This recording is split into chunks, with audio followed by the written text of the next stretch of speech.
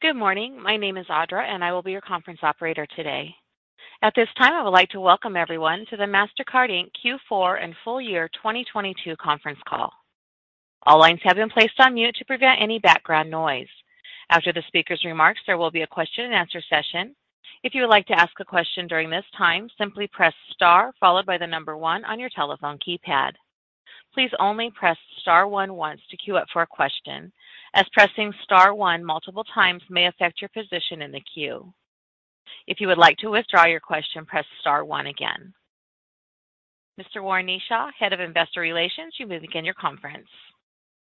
Thank you, Audra. Good morning, everyone, and thank you for joining us for our fourth quarter 2022 earnings call. With me today are Michael Miebach, our Chief Executive Officer, and Sachin Mehra, our Chief Financial Officer. Following comments from Michael and Sachin, we'll open up the call for the Q&A session. You can access our earnings release, supplemental performance data, and the slide deck that accompany this call in the investor relations section of our website, mastercard.com. Additionally, the release was furnished with the SEC earlier this morning. Our comments today regarding our financial results will be on a non-GAAP currency neutral basis unless otherwise noted.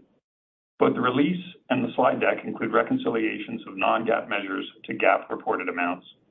Finally, as set forth in more detail in our earnings release, I would like to remind everyone that today's call will include forward-looking statements regarding Mastercard's future performance. Actual performance could differ materially from these forward-looking statements. Information about the factors that could affect future performance are summarized at the end of our earnings release and in our recent SEC filings. A replay of this call will be posted on our website for 30 days. With that, I'll now turn the call over to our Chief Executive Officer, Michael Miebach. Thank you, Warren. Good morning, everyone. Let's get right into it. Starting with the big picture. Consumer spending has remained resilient, and we are very well positioned to capitalize on the growth opportunities ahead. We closed out the year with strong financial results and several notable wins. Quarter four net revenues were up 17% and adjusted operating income up 19%, both versus a year ago, as always on a non-GAAP currency neutral basis, excluding special items. While the macroeconomic and geopolitical environment remains uncertain, we are keeping a close eye on a variety of positive and negative factors. The broadly resilient labor market with low unemployment and rising wages, coupled with elevated consumer savings levels, are key drivers of consumer spending. We're also tracking efforts by the central banks to curb inflation, along with moderating energy prices and the reopening of China. Still lots of moving pieces. From an overall consumer spending standpoint, we expect the consumer to be relatively resilient. Spending patterns have largely normalized relative to the effects of the pandemic, with the notable exception of China. In terms of switched volumes, domestic volumes in the fourth quarter remained steady relative to 2019 levels, with some slight moderation in the U.S. related to lower gas prices recently. Cross-border travel continued to recover in quarter four, with inbound travel either flat or up in every region sequentially relative to 2019 levels. As of the first 3 weeks of January, inbound cross-border travel to all regions is now above 2019 levels. We will continue to monitor the economic environment closely, and should the outlook change, we're prepared to move quickly to adjust our spending levels as we have done in the past. In the meantime, we continue to focus on the things we can control. This starts with our 3 strategic priorities: expanding in payments, extending our services, and embracing new networks. And here are some examples of how we're progressing against each of these. Starting with payments, we won substantial new business this quarter. Our innovative products, differentiated services, and partnership approach enabled us to secure major portfolio flips, extend relationships, and launch new programs with banks, co-brand partners, and transit systems around the world. I am very excited about our expanded partnership with Citizens to become their exclusive payments provider across all product portfolios in the United States. We will shift their debit portfolio to Mastercard, and we will maintain exclusivity on credit and commercial. Citizens selected Mastercard based on our digital assets, open banking capabilities, and safety and security tools. We have also extended and enhanced our long-term partnership with Citi. It solidifies Mastercard as Citi's exclusive global partner for Citi-branded consumer credit debit and small business cards. We look forward to continuing to partner to deliver digital initiatives, new technologies, and innovative payment solutions together. We've extended our long-standing relationship with Bank of America across their consumer and small business debit and credit lines of business. They're great partners. We're especially proud to continue as the lead brand for all newly issued small business cards. And our positive momentum with Chase continued this quarter as well. Building up on our recent co-brand, commercial, and pay-by-bank partnership announcements, we are excited to announce that we have renewed the Chase Freedom Flex portfolio. Turning to the UK, we recently extended our credit deal with NatWest Group for consumer and commercial. We're partnering with Belvin and Istanbul Transportation to convert over 17 million closed-loop cards to MasterCards and add 24,000 new acceptance locations across the city. We've partnered with QNB Finansbank and Trendyol, a large e-commerce marketplace in Turkey, with over 30 million customers to launch a new MasterCard co-brand credit product. Now, an important driver of our success in core payments is our ability to deliver innovation and thought leadership. We are designing and deploying innovation solutions at scale. As a result, are the clear partner of choice for our customers. 3 recent examples include our work in installments, tokenization, and Click to Pay. Starting off with installments, SoFi launched Pay in 4, becoming the first bank in the US to launch within the MasterCard installments program. SoFi valued the broad acceptance, strong consumer protections, and permission-based open banking capabilities that all make MasterCard installments unique. We've got a strong pipeline for MasterCard installments and plan to add several additional programs across multiple regions throughout the year. Turning to tokenization, we surpassed 2 billion tokenized transactions per month, and for the year, we are up 38%. We're currently enabling digital transactions in over 110 countries. Tokenization helps keep the ecosystem safe and secure across a wide range of use cases. One example that I think is particularly cool is the work we are doing with in-car payments. We're working with car manufacturers and fintechs to integrate payments using our tokenization platform and biometric authentication capabilities. Think about the simplicity it brings for paying for gas, tolls, charging, or entertainment right from your car. This is a great example of MasterCard working with partners to drive the convergence of the Internet of Things, 5G, and addressing consumer demand for cool digital experiences. It also highlights how we're expanding the reach and the value of our acceptance network through new channels to support new use cases. This is just the beginning. Watch for more to come in this space. And on Click to Pay, we partner with Adyen to launch Click to Pay on their global payment platform, recognizing the value that it brings to guest checkouts for millions of online shoppers. Adyen joins more than 20 other payment service providers around the world, bringing Click to Pay to thousands of merchants globally. Now, this focus on innovation and partnership is also a critical part of our strategy to penetrate the prioritized set of new flows that we outlined at our 2021 Investor Day. We continue to make solid progress. Here are some of the examples how we're driving growth in each area. First, disbursements and remittances. MasterCard Send and our cross-border services capabilities are solving for an expanding set of use cases across multiple geographies. For example, we partner with social marketplace platform Poshmark to enable seller payouts. And for cross-border payments, we've teamed up with Paysend to broaden our global reach and expand the ability to send international payments across card brands. Second, we're deploying digital capabilities to displace cash and check-based commercial payments at the point of sale. Huge opportunity. In France, we signed an agreement with Société Générale to develop their corporate card book. And in South Korea, we partnered with Kakao Bank and Samsung Cards to launch new debit and credit co-brand offerings for small businesses. The third flow is B2B accounts payable payments. Our virtual card capabilities provide an effective digital solution to address the working capital, process efficiency, and data challenges that are prevalent in B2B. We are the global leader in virtual card. We're seeing rapid growth in the space. We're bolstering our position through new partnerships and capabilities. For example, we announced plans to partner with Sabre and Confirma Pay to accelerate the use of virtual cards for B2B travel payments. We also signed an agreement with fintech partner Extend to offer virtual mobile corporate cards in the US and Canada. And finally, on the consumer bill payment front, we are focused on deploying market-specific solutions to meet unique needs of consumers and businesses.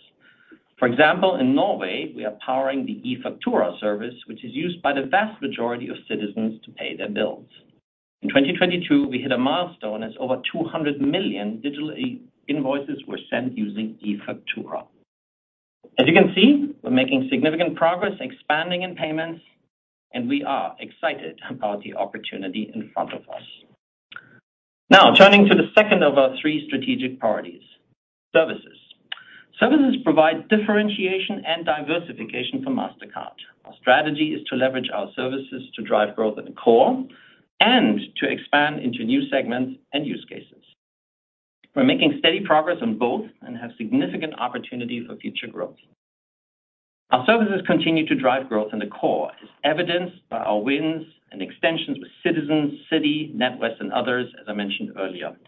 One example of a service that enhances the value of payments is Consumer Clarity.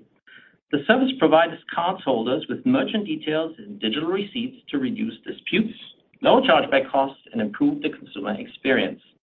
We recently partnered with TSYS, who will offer Consumer Clarity to over 25 million cardholders in the US and the UK. In 2022, we signed up over 50 financial institutions and merchant partners for Consumer Clarity, including large issuers like Itaú in Brazil. We're also expanding our services to new segments and new use cases, including governments, retailers, digital partners, and financial institutions. This quarter, we partnered with research and consulting firms, including IFO and CIMA in Germany, as well as the Barbados Ministry of Tourism and International Transport to provide governments with detailed insight into tourism and retail spending trends. We engage with retailers like Lowe's, who are leveraging our test and learn capabilities to conduct analytics on their core business. We partner with large fintechs like Monzo in the UK to advise on product development strategies. And we're deploying our personalization solutions, which we acquired through Dynamic Yield, across a range of retail and financial institutions, including Carrefour Argentina, Hype, Cuts, and Consud, to enhance and scale their personalization efforts. I'm very encouraged by the continued momentum in our services growth strategy and the differentiation and diversification that these capabilities bring. I'll now move on to our third strategic priority, which is embracing new networks, namely open banking and digital identity.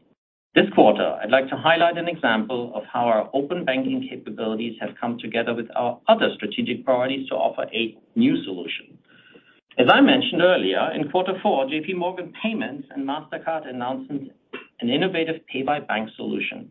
The solution utilizes the MasterCard open banking platform to modernize existing ACH payments and allow customers to pay bills from their bank account in a frictionless manner.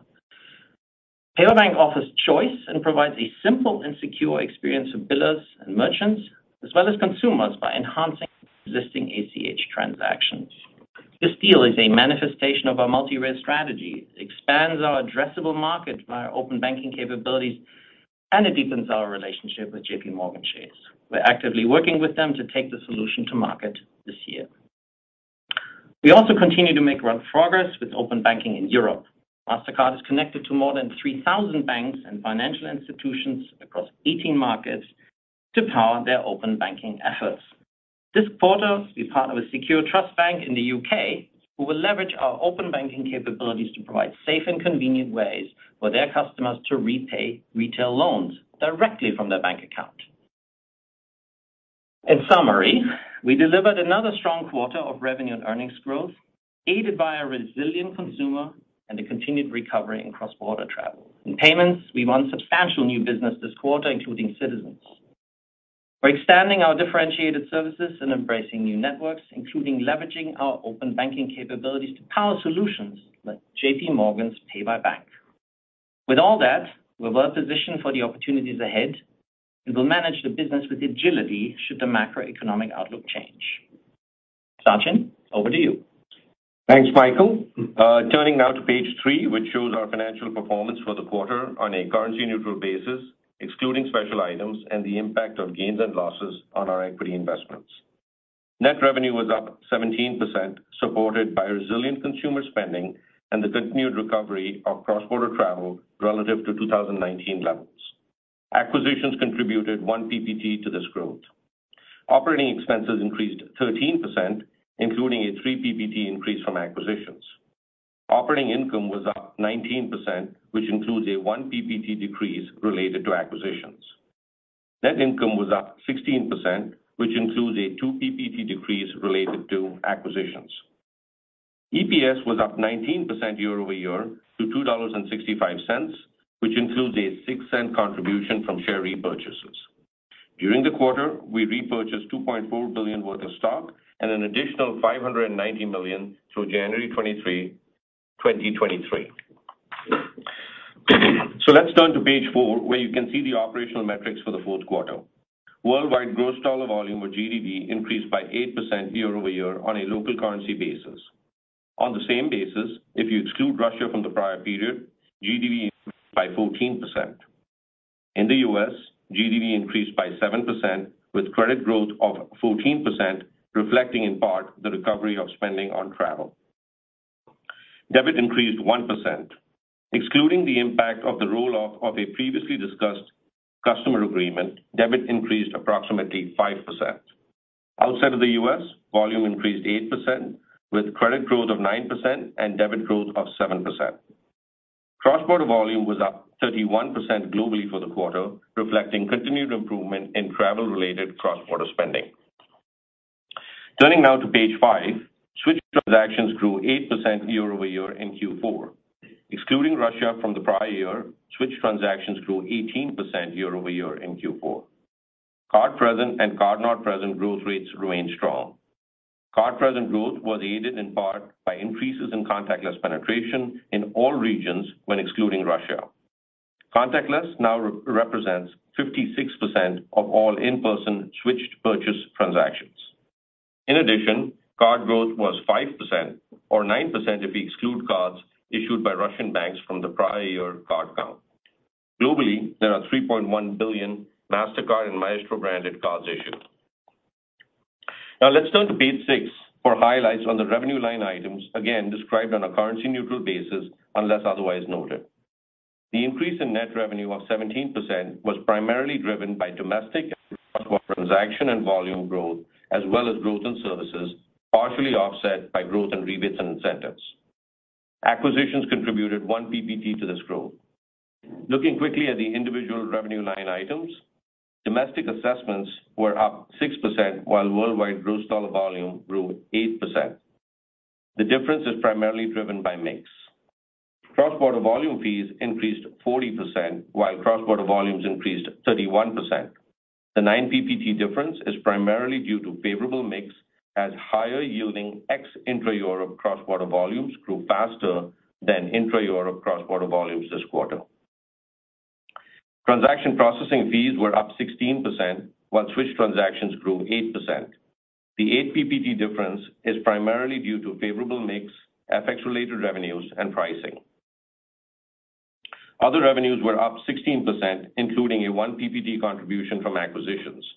The remaining growth was driven primarily by our cyber and intelligence and data and services solutions.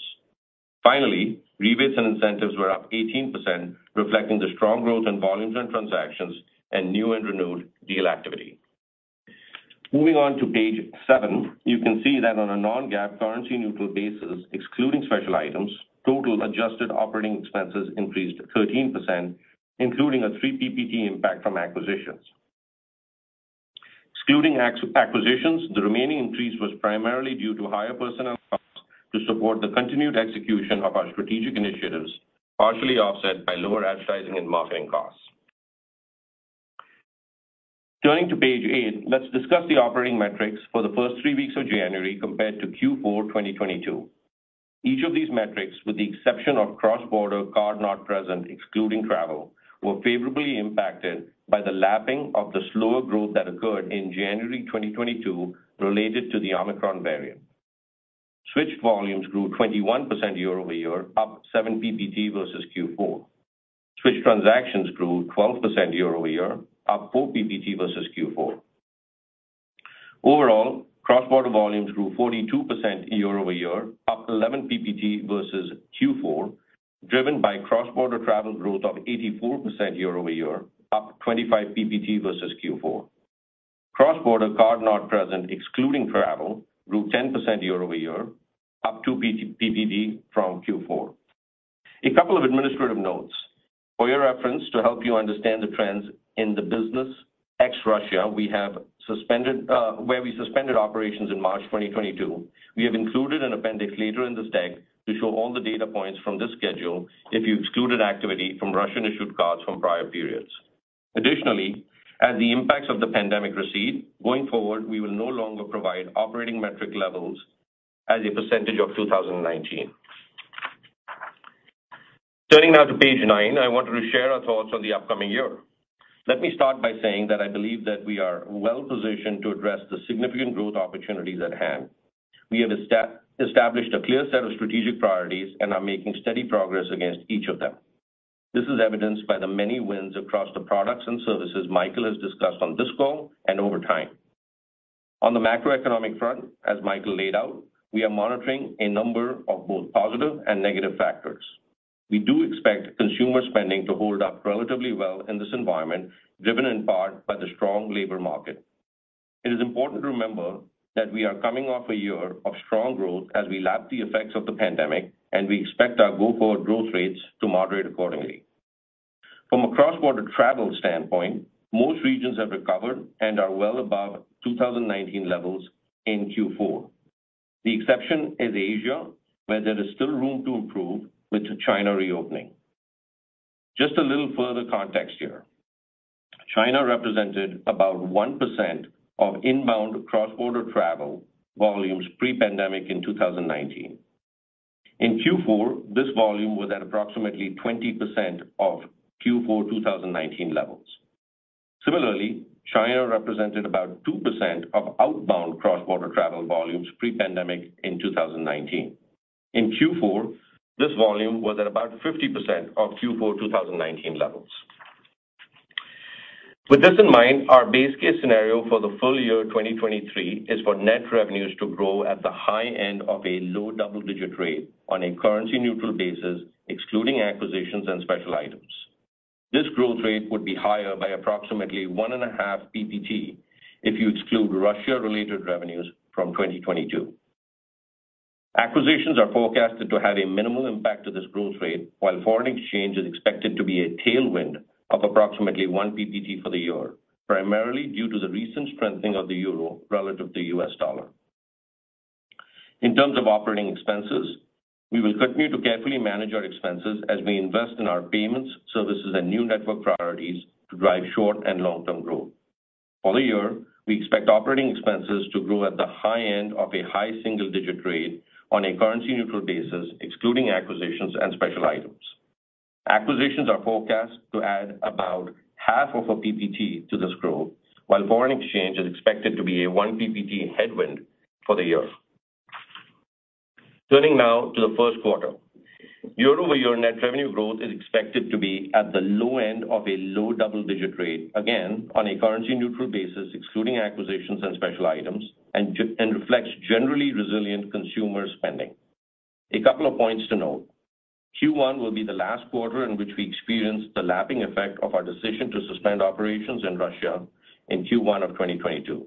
And we expect cross-border volume growth in Q1 2023 to be elevated as a result of the effects of Omicron in Q1 2022. Acquisitions are forecast to add about a half a PPT to this growth, while foreign exchange is expected to be a headwind of 2 PPT for the quarter. From an operating expense standpoint, we expect Q1 operating expense growth to be at the low end of a high single-digit rate versus a year ago on a currency-neutral basis, excluding acquisitions and special items. Acquisitions are forecast to add about 2 PPT to this growth, while foreign exchange is expected to be a tailwind of approximately 1 PPT for the quarter. Other items to keep in mind. On the other income and expense line, we are at an expense run rate of approximately $100 million per quarter, given the prevailing interest rates and debt levels. This excludes gains and losses on our equity investments, which are excluded from our non-GAAP metrics. And finally, we expect a non-GAAP tax rate of approximately 18% in Q1 and 18 to 18.5% for the year based on the current geographic mix of our business. And with that, I will turn the call back over to Warren. Thank you, Sachin. Audra, we're now ready for the Q&A session. Thank you. At this time, I would like to remind everyone in order to ask a question, press star, then the number 1 on your telephone keypad. Please only press star 1 once to queue up for a question, as pressing star 1 multiple times may affect your position in the queue. We'll go first to Harshita Rawat at Bernstein. Thank you. Good morning. So Michael, Sachin, I want to ask about Pay by Bank. Over the years, you've developed and acquired capabilities for Pay by Bank in different countries. You talked about this new partnership with JP Morgan, but a skeptic could also argue that Pay by Bank is a risk to cards longer term, and there's some precedent in certain countries. So can you talk about the push and pull forces here, and also maybe touch upon where is Pay by Bank being used versus cards, and how's MasterCard able to participate in those transactions? Thank you. Right. Harshita, let me start off on that. So the way we think about this is, in the end, it is about delivering choice to consumers, choice to merchants, and choice to banks, and we are therefore in all relevant ways to pay. But it's also true that the card ecosystem over the years has driven tremendous value. So it is a prevalent way to pay for many, many use cases. But on the side, we have alternative payment methods emerging, and we look at those as options to go after new use cases. And that's exactly what happened here in the context of our partnership with JP Morgan.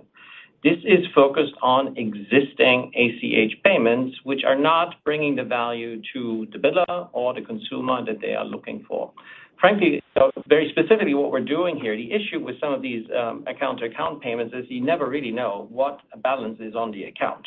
And our open banking capabilities are really providing a payment success factor here that tells the biller this is a good time to debit this particular account. So true value brought that somebody is willing to pay for, in this case, the biller/the merchant.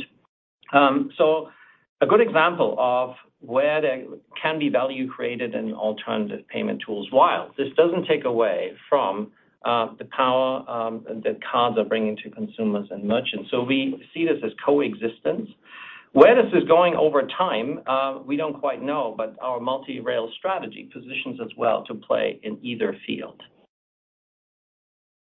Thank you. We'll move next question. We'll move next to Darrin Peller at Wolfe Research. Hey guys, thanks. Nice job on the quarter and the year. When we look ahead and we're looking at the trends you're showing us for January, even despite easier comps on Omicron, it does look like you have pretty conservative assumptions built into the guide for the year for top line growth of low double digits. Just given the trends we're seeing, even beyond for January, but ex-Russia, you anniversary that after March, and the numbers go materially higher growth rates. So, can you just tell us if there's some building blocks like around what you're assuming on macro from today's macro activity going forward, and maybe rebates, incentives? Is that a factor here? Thanks again, guys. Sure, Darrin. Good morning. So let me provide you a little bit of color here. Look, I mean, what we've generally assumed in our base assumptions that I mentioned when I was delivering my prepared remarks is resilient consumer spending through 2023. I mean, we see a resilient consumer today, and we're seeing a generally resilient consumer spending pattern going forward in our base case. The other thing which we've contemplated is, as we mentioned, from a cross-border standpoint, and particularly cross-border travel standpoint, the vast majority of the regions have now reached that state where they are kind of growing at a healthy pace, but they're not growing at an accelerating pace. So they've reached that level of stability. So let me give you a little bit of color here. You remember, as we were coming out of COVID, right, intra-Europe came back first from a cross-border standpoint. After that, we saw several markets come back from a cross-border standpoint. U.S., U.K., Canada, Latin America, all of those. All of those are growing at a healthy pace, and we're assuming they'll continue to grow at a healthy pace, but not at an accelerating pace. The one area where we are assuming an increase in terms of growth is around Asia Pacific. I mean, Asia Pacific has been a laggard in terms of recovery of cross-border travel, and we're expecting that there will be, with the borders recently opening in several markets in AP, that there will be some level of recovery which will come through there when you index back to 2019. So that's kind of generally been the base case we've kind of assumed. Look, I mean, to be perfectly honest with you, I think that the reality is we've got things which are helping us from a share win standpoint. We've got strong consumer spending. Our services capabilities continue to grow at a healthy pace. All of that is built into our guide as we go forward. Also remember that in 2022, we did have elevated levels of FX volatility, which were there in the market, which actually supported the growth rate which we had in 2022. It's hard to predict what that looks like on a going forward basis. We do our best assumptions on that from an FX volatility standpoint, but that's kind of the building blocks as to how we've gone about building our business. The last point I'll make is around rebates and incentives. You asked the question. As you can see, quarter to quarter, we talk about how we are delivering wins. We are winning with new customers. We are expanding our business with existing customers. So we are building in assumptions from a rebates and incentive standpoint, which would be consistent with what you're seeing in our track record from a winning standpoint as it relates to us. Right. Okay. Thanks a lot, Sachin. Sure. We'll go next to Lisa Ellis at SVB MoffettNathanson. Hey, good morning. Thanks for taking my question. Michael, I wanted to follow up in your prepared remarks related to new flows. You highlighted the B2B POS payments as a notable opportunity area and highlighted a few new SMB co-brand wins there. Can you just talk a little bit more holistically about this opportunity? Remind us, A, how big it is, and then B, what's different about it? What do you have to do differently as MasterCard to capture this opportunity relative to the consumer side? Thank you. Right, Lisa. So the opportunity here lies really in taking our existing set of tools, namely from the card ecosystem, very specifically the virtual card capability, which came through an acquisition many years ago that we've now built out and turned ourselves into the leader here. So this existing set of tools and a huge opportunity in terms of flows to be addressed and make them more efficient. We're looking at $14 trillion from an opportunity perspective. If you recall what we laid out across the four flows, new flows, this is the one of the large ones here that we quoted. And the way to go about this is really to say, all right, who are the different players that we already have in our ecosystem? We bring VCNs into. There's a lot of deals with financial institutions, but there's also a lot of deals with partners out of the travel space, and the travel space is really the one that's been most promising for us, and that is coming back right now. So this is a near-term opportunity. Cash and checks dominated, existing tools, existing partners. This is right for us to go after it, and we're leaning in. And Lisa, maybe I could just add a little bit out here, particularly as you think about the virtual card opportunity, which Michael just talked about. The differentiation which is provided by technology, which is what Michael talked about by virtue of the acquisition which we had with our virtual card capabilities, but there's also differentiation in terms of our approach from a go-to-market standpoint. And specifically, when you target flows from a go-to-market standpoint, you go on a vertical by vertical basis. So as you know, we've been very successful in the travel vertical. Part of the reason we've been successful in the travel vertical is having a deep understanding of what it takes at the travel integrator level to be able to embed your technology there so that you are the payment choice which people will exercise when they have to make those payments. Similarly, as we look at that opportunity going forward, there are several other verticals we're making those similar kinds of advances in. So that's specific as it relates to the VCN piece. But you also asked about small business and the commercial point of sale opportunity, which is there. And the reality is we've been winning significant new deals in that small business opportunity. And we see, candidly, a very sizable market opportunity in commercial point of sale. A large part of that is still in cash and check. And the reality is, just like we did in P2M, where we displaced cash and check utilizing digital technologies and innovation, that's kind of the advances we're making also in commercial point of sale. So that's how we kind of see and frame the opportunity set across both of these areas. You can hear it helps to have a CFO that used to be the head of our commercial products. Terrific. Thank you. We'll go next to Tien-Tsin Huang at J.P. Morgan. Hi, thank you. Good morning to everyone. I wanted to ask just big picture if you would characterize visibility here for us on revenue versus, I guess, we can go back to pandemic or pre-pandemic. Just curious on visibility, given you mentioned lots of moving pieces. And then same thing on expenses. You said in the prepared remarks here that you're prepared to adjust investments if necessary. If the base case and the outlook here is to show some operating leverage, can we assume the same operating leverage if revenue weakens relative to expectations? Sorry for the long question. Sure, Tien-Tsin. So on your question around revenues, it's like I laid out, right? I mean, at the end of the day, we put our base case together. We've kind of laid out what our assumptions are from a base case standpoint. And at the end of the day, we don't have the crystal ball to actually suggest that is the way things are going to play out. But based on everything we're seeing in the nature of current trends as well as leading indicators, particularly as it relates to the overall strength of the labor market, we feel pretty good about what we're saying from a base case standpoint as it relates to the outlook for revenues. As it relates to one component of revenues, which we oftentimes think about is around, on an as-reported basis versus, what it is on a currency-neutral basis. Very hard to predict where foreign exchange markets go. But again, we've seen, recent strengthening of the euro take place, and that's what we've kind of shared with you in terms of our assumptions from an FX standpoint. And then you asked about operating leverage. Look, I mean, the reality is we've always operated with the philosophy of delivering positive operating leverage over the long term. We look at the top line. We look at how our expenses are pulsed against that top line.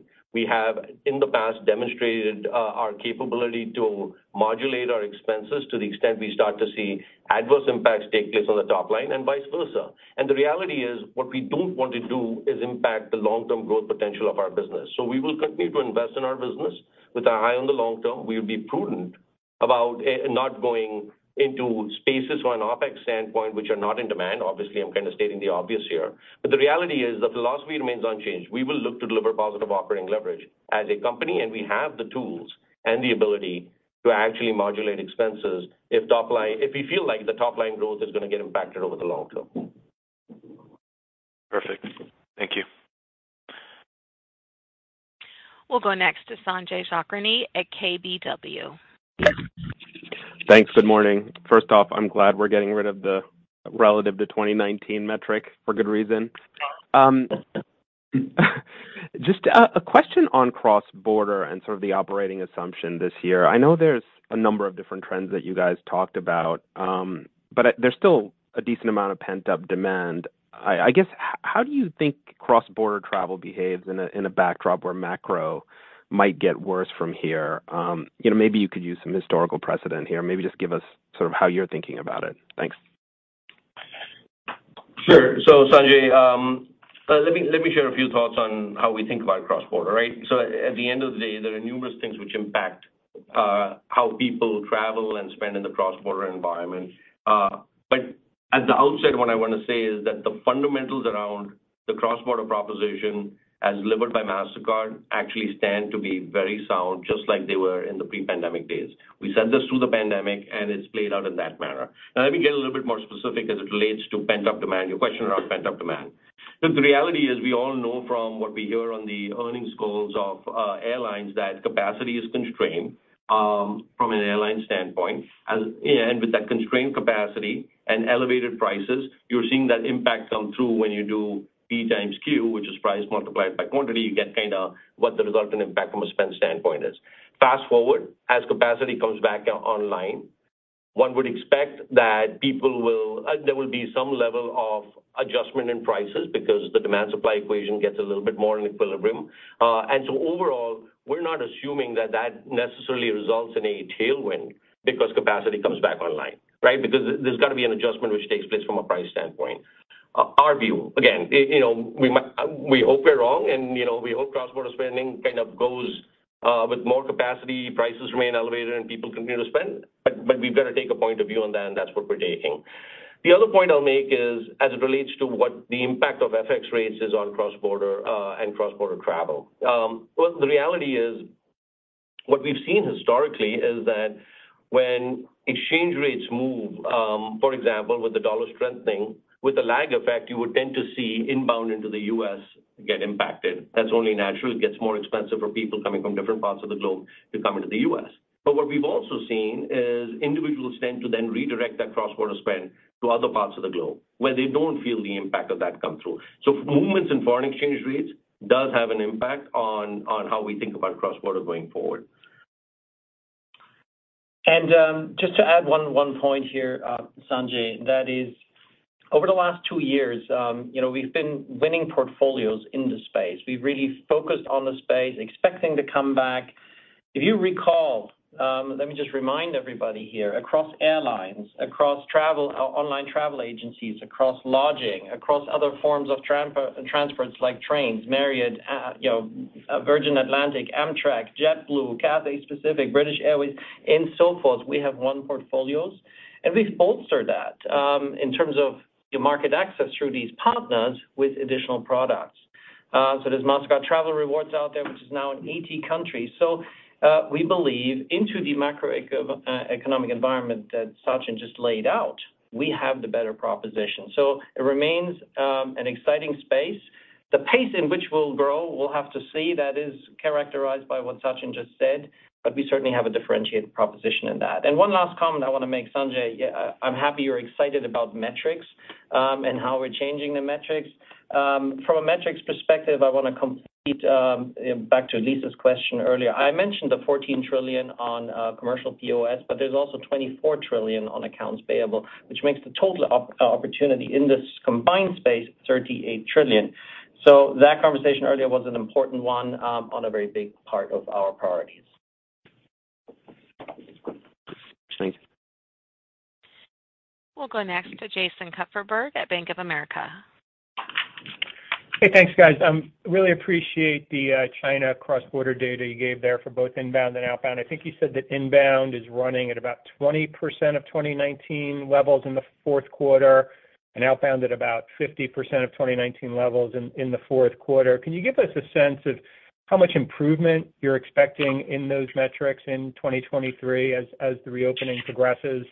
And then separately, can you just make any high-level comments on growth for each of your three strategic pillars in 23? Thank you.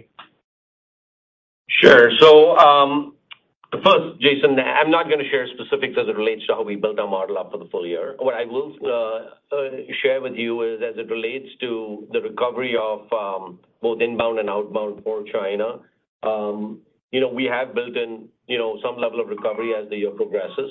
It's our best estimate as to what we expect to happen by virtue of, the borders opening and the quarantine requirements being lifted. But suffice it to say that the opportunity is pretty sizable. The fact that we were in Q4 at 20% of 2019 levels from an inbound travel standpoint, cross-border travel standpoint, is just suggestive of the fact that if you just think about what's gone in the regions and how they've recovered and bounced right back and gone well above 2019 levels, there's a significant opportunity both on inbound and outbound as it relates to China. And sorry, the second part of your question, Jason? Just the three strategic pillars, what you're modeling for revenue growth on those in 23. Again, the strategic priorities, we've got payment services and new networks, as Michael's talked about.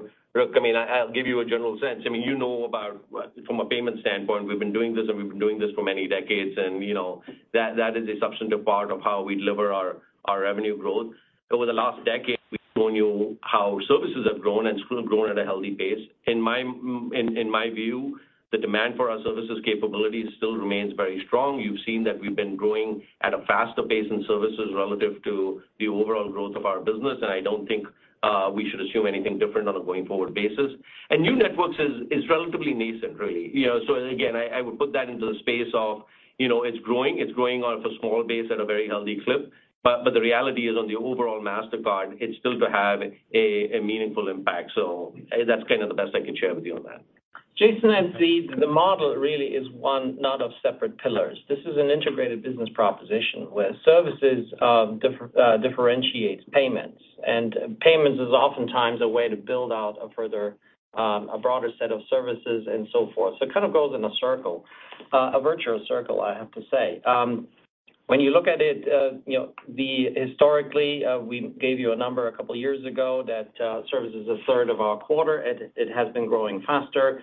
I gave you an example earlier in my prepared remarks on Consumer Clarity, which is something that is transaction related, and it's growing faster with 50 new issuers. So there's a lot of momentum in there, but there is also the kind of services that are not related to the underlying payments business. For example, the example I gave you on Test and Learn, where we're working with a set of customers to work on their base core business, as in Lowe's, the example that I gave you. So different sets of dynamics, but they go hand in hand, and that is the power of the differentiated and diversified business model that we have.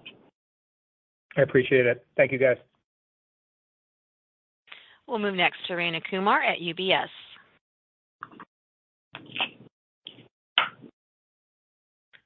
Rayna, are you on mute?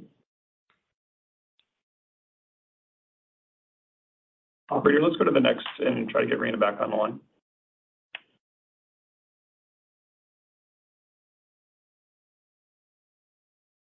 Operator, are you there? Yes, we'll go next to Will Nance at Goldman Sachs. Hey guys, good morning.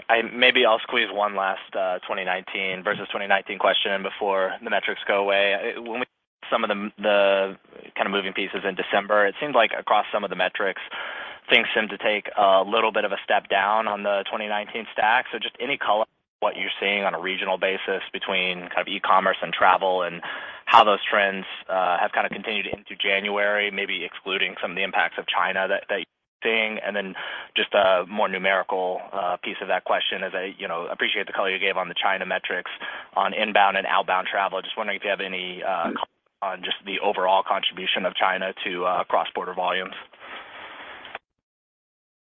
All right. Well, so I'll take your questions in order out here. You talked about some color around how we're seeing things shape up in Q4 relative to 2019 levels. We're actually seeing pretty stable levels as it relates to switch volume, switch transactions, and cross-border. In fact, marginally up on each one of them quarter over quarter. So, for example, in switch volumes in Q3, as a percentage of 2019, we were running at 154%. In Q4, we're running at 156%. And you can see this in the slide deck, which we shared with you. The one thing to just keep in mind is in the U.S. in Q4, we have seen a little bit of an impact come through from lower gas prices, and that's kind of being reflected in the numbers you see right here. You asked the question from a regional color standpoint. I'd say there's remarkably consistent growth that we're seeing in most regions. For example, in Europe, Europe continues to hold up pretty well. Latin America and EMEA are also actually holding up pretty well from a growth standpoint. In Q4, China was impacted to the negative, particularly in its domestic volumes. And again, remember, we don't generate a lot of revenue from the domestic side, but it was impacted negatively because of the flare-up in the COVID situation which took place there. So that's one piece to keep in mind. Another piece to keep in mind is that from an India standpoint, now that we're out of the embargo and we've started new issuance, you still have the tail effect of the embargo coming through. So said differently, the fact that you actually for a year were not issuing new cards in India has a resultant impact of accretion of old cards which are taking place, which need to be more than compensated for by issuance of new cards, and that takes time as issuers get ramped up and ready to go. So you've seen that come through in Q4 as well. But beyond that, I would say that we're continuing to see pretty good and consistent growth relative to 2019 levels across all our metrics here. And a step down compared to last year and the year before is, of course, there because you get the mathematics and the lapping effects and so forth. But to 2019, I think that's the instructive view here that tells us that, yes, we're expecting a resilient consumer will continue to spend. And Will, you'd asked a question about China. In my prepared remarks, I had shared with you that China inbound cross-border travel pre-pandemic was roughly 1% of our total corresponding volumes, and our outbound, the similar metric from an outbound standpoint, was about 2%. So I know that was the second part of your question.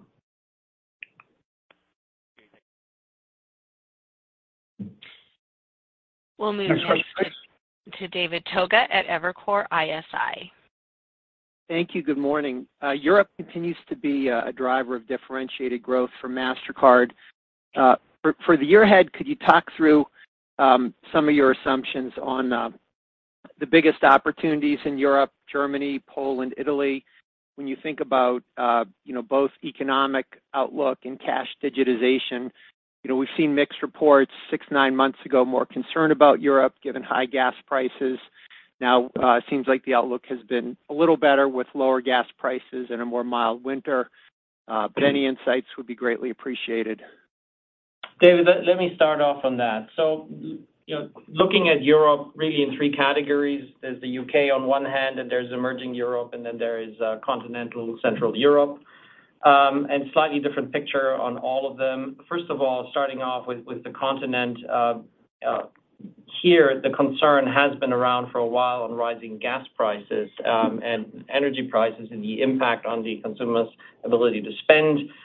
A combination of fiscal measures to provide cushions to consumers, along with energy saving measures, along with the gas storage now reaching full capacity, has really alleviated some of these concerns. So we continue to see a fairly resilient European consumer. That's our base assumption as we look forward. UK, somewhat different economic outlook, and there might be a little more shaky there, but fundamentally in this market we are seeing a lot of tailwind for us from share gains over the last couple of years. So that works well for us. And emerging Europe continues to be a dramatic digitization opportunity, as we've seen in markets like Russia, which unfortunately is not in our P&L any longer, but we have seen very high digitization rates and we're pushing that in these emerging markets. Somewhere in between, there's peculiarities like Germany, where there was a significant digitization opportunity, and there still remains. But we caught up a lot in Germany over the last 2 years, particularly on the contactless side, which is now reaching half of the transactions there. So healthy mix in Europe and very strong share position with opportunities to come through from portfolio wins that we have shared with you over the last couple of years as they go into effect. And I'll just add, David, to Michael's point around, the deals which we've recently won and announced. Just to give you a little bit of perspective, we had talked about Santander historically. That migration is in progress, and we're through the bulk of a 9 million card migration there. We expect to be complete by early 2023 on that one. NatWest commenced the issuance of MasterCard debit cards in December of 2021. That's well underway, and we would expect some of that to continue to happen in 2023. And then the other one we had spoken about historically was Deutsche Bank, and we expect that the migration on one will commence somewhere in the middle of 2023. So just to give you a little bit of sense as to how we're kind of thinking about things. Yeah, thanks so much for all the great detail. Much appreciated. Sure. We'll move next to Ashwin Shirvaikar at Citi. Oh, thank you, Michael. Thanks, Sachin. I just wanted to drill into a couple of things now that we're getting rid of 2019 over the past few years. And looking forward, what has changed in terms of the growth algo? How should we think of that as we think of normalized growth visibility? And then there's a smaller question with regards to specifically for 23. The spread between WAS and revs, how should one think of that? So I'm going to need a little bit more clarity in the second part of your question, but we'll get to that. Let me take the first question first, which is as it relates to the growth algorithm. Just suffice it to say that the fundamentals of our business actually are very, very sound. The growth algorithm, which has actually enabled the strong growth we have delivered pre-pandemic, very much stands sound even today. So the reality is, if you think about PCE growth, you think about the opportunity for the secular shift to electronic forms of payment, you think about the fact that we're growing market share, you think about how we're delivering on our services capabilities and driving growth from that. And now, as we're doing new and different things around new payment flows as well as new networks, that growth algorithm actually is very sound, very stable, very consistent with what we've historically had. And that's the way we think about the business for, call it not only the near term, but near, medium to long term for MasterCard. Now, Ashwin, I'm not sure I got the second part of your question. Could you repeat that, please? Yeah, I was asking about the cross-border volume spread. How should one think of that as we think of this year?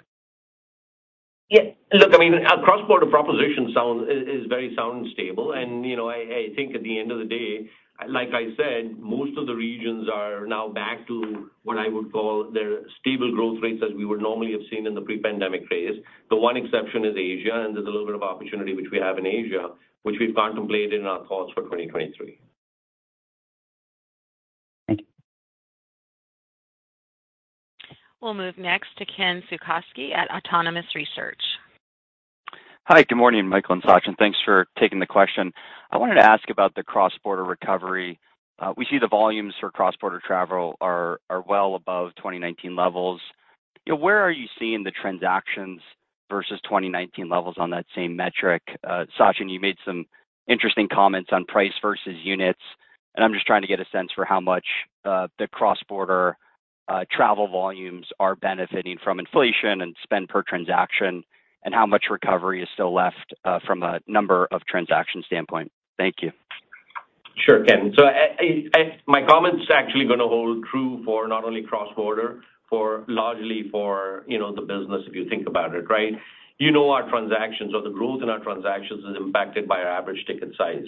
There are puts and takes on the average ticket size, not only on cross-border, but even on domestic, which are influenced by numerous factors, one of which is inflation.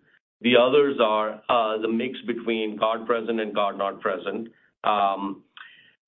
because what happens is typically with more card not present, you tend to see a higher average ticket size, which results in lower transaction growth rate. Now, that being said, also when you do more card not present, you have the opportunity to deliver more services. When you deliver more services, it allows you to actually have a compensating effect from a revenue standpoint.